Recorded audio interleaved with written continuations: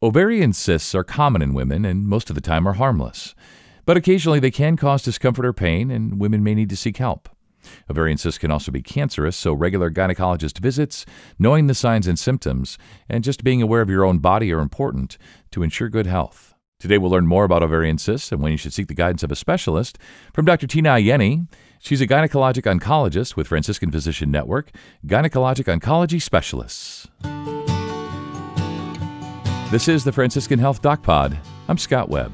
So, Doctor, thanks so much for your time. Just as a starting point here, can you explain a little bit about the ovaries? What do they do? What's their normal function?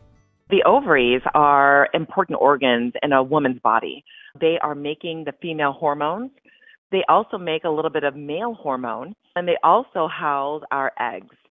So when it comes to the female hormones, predominantly that's estrogen and progesterone, and those are important. They help for breast development. The softening of a woman's features come from those hormones. But also, those hormones communicate with the uterus. And it's the release of those hormones that allows the uterus lining, called the endometrium, to proliferate to prepare for a pregnancy. So estrogen is the dominant hormone that's doing that. It's thickening up that lining of the uterus. If there's no pregnancy, the ovary secretes an opposite hormone called progesterone, and that causes that lining to disintegrate, and that's what gives a woman her period every month. So the ovaries are instrumental to telling the uterus what to do. That's interesting. That's a perfect way to put that, right? So obviously very necessary and important functions. So our topic today is ovarian cysts. So what are they? Are there different types? Do we know how they develop? I think that phrase ovarian cyst is a little bit of a catch-all. When I think about cysts of the ovary, I'm thinking about two different categories. I'm thinking about the normal cysts, otherwise called functional cysts. Those are the cysts that your ovaries are making every month.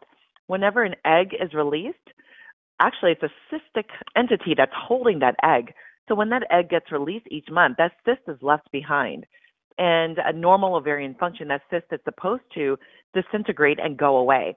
So those cysts are created every month. We call them functional cysts, and that's normal.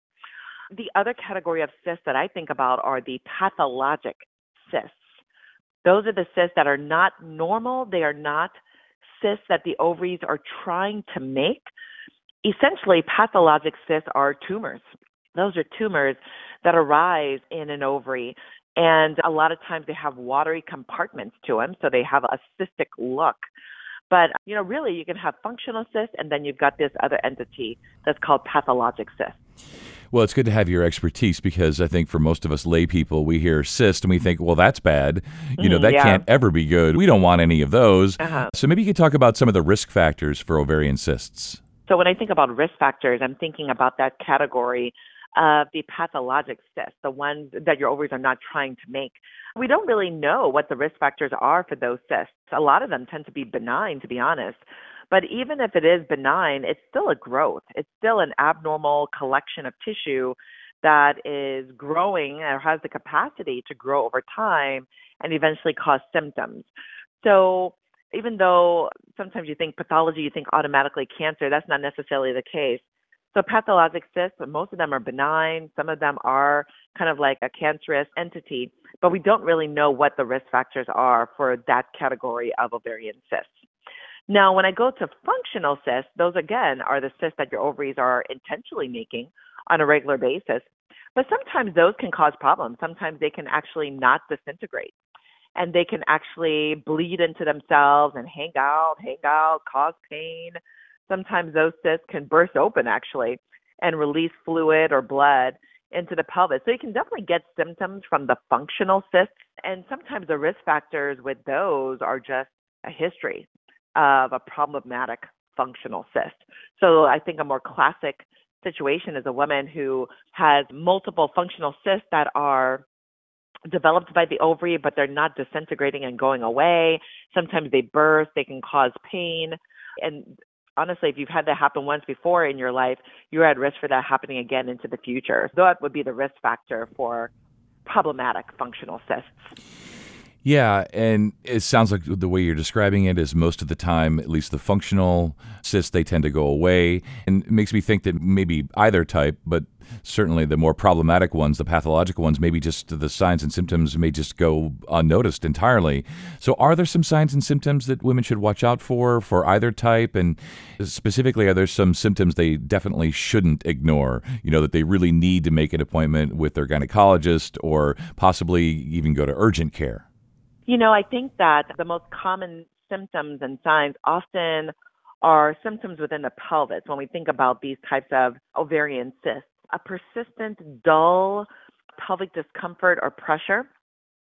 It may not even be bothersome to the point where it's affecting your day to day activities, but if it's kind of this dull discomfort that just doesn't go away, that's kind of abnormal. Even women who have symptoms with their menstrual cycles, usually those symptoms will end when the cycle ends. So if you're having just persistent symptoms and your cycle's already gone, that's a problem. And more so if you're a woman who's postmenopausal, meaning you no longer have periods anymore in your life. If you're having symptoms in the pelvis, they can be dull, just kind of annoying, not stopping your day-to-day activities. But if that is there, it shouldn't be. You should just feel kind of normal and without any symptoms. So that's one thing. There are definitely emergent type symptoms, sudden increased pain. That's a classic one, actually, for some of those pathologic cysts where, 1 minute you feel fine, and within the hour, you've got worsening pain. And a lot of times that pain is so severe, it's bringing you to the local emergency department. If your thought process in your head is, oh my gosh, I need to go to the ER, go. Your body is telling you the right thing. Sometimes that pain is localized to the pelvis. Sometimes it spreads into the abdomen. Sometimes it can be nausea or vomiting associated with those symptoms. That's definitely more of a concern. And then also of a concern is if you're feeling lightheaded in any way. Sometimes these cysts can actually contain blood products, and if blood is leaking from a ruptured ovary, that can drop your blood counts and make you feel lightheaded. One particular change I definitely want to emphasize, and this is more for women who are still having menstrual cycles. Sometimes the clue that there's a cystic problem with the ovary is your cycles are off. Every woman should really be having a regular menstrual cycle once a month. Let's say every 4 to 5 weeks, you should be having some type of a period. If you're having periods between your scheduled periods, if you're losing months, meaning you're skipping months in your cycles, if you are having persistent bleeding above and beyond your normal, those are all changes that can be actually a sign of a problem in the uterus as it is a sign of a problem in the ovary. So that's definitely an important one that I think sometimes gets a little bit overlooked. Yeah, and thanks to your expertise today, I have a better understanding. The ovaries are sort of communicating and telling the uterus what to do and when to do it. Mm-hmm. And it just sounds like women in general, maybe perhaps with most of the topics I cover here, but just listen to your bodies, Yeah. right? If your body's telling you something's different, something's wrong, speak to someone, whether that's urgent care, your primary, your gynecologist, whomever.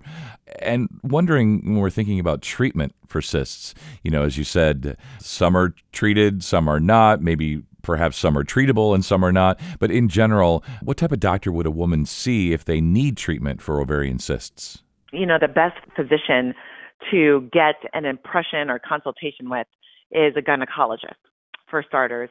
Sometimes when women are having repeated symptoms from the normal functional cysts, the treatment option there is really some form of hormonal medication. We call them birth control pills. Birth control pills have many types of use.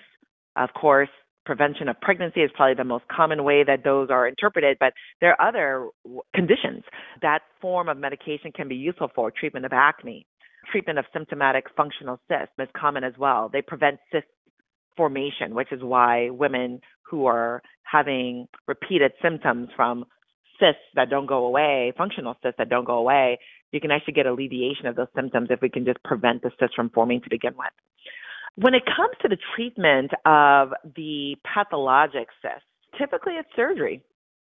Typically, it's surgical removal. And starting off with your gynecologist is the best way because they'll be able to use tools like the physical exam and ultrasound and sometimes blood tests to determine, is this pathologic cyst something that is likely benign. Most gynecologists do benign surgery on ovaries. If the gynecologist is suspicious for potentially a cancerous process, you can't know 100% with just an imaging study or lab test.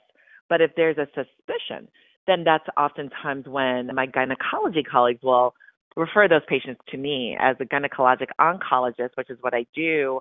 I'm often treating women who have ovarian masses, pathologic changes.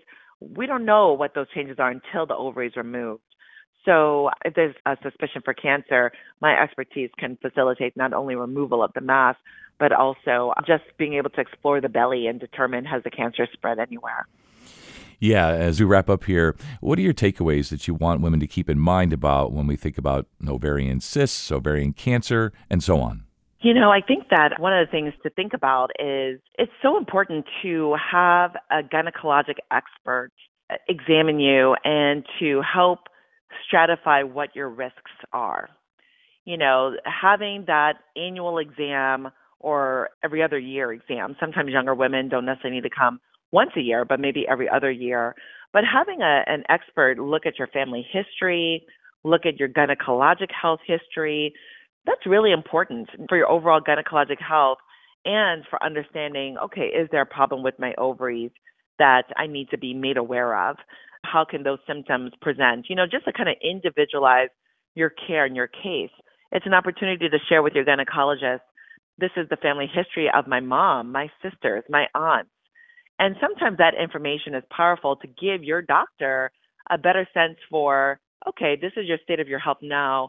Am I hearing anything in your family's history that makes me want to tailor your specific care in a different way over these next 5 to 10 years?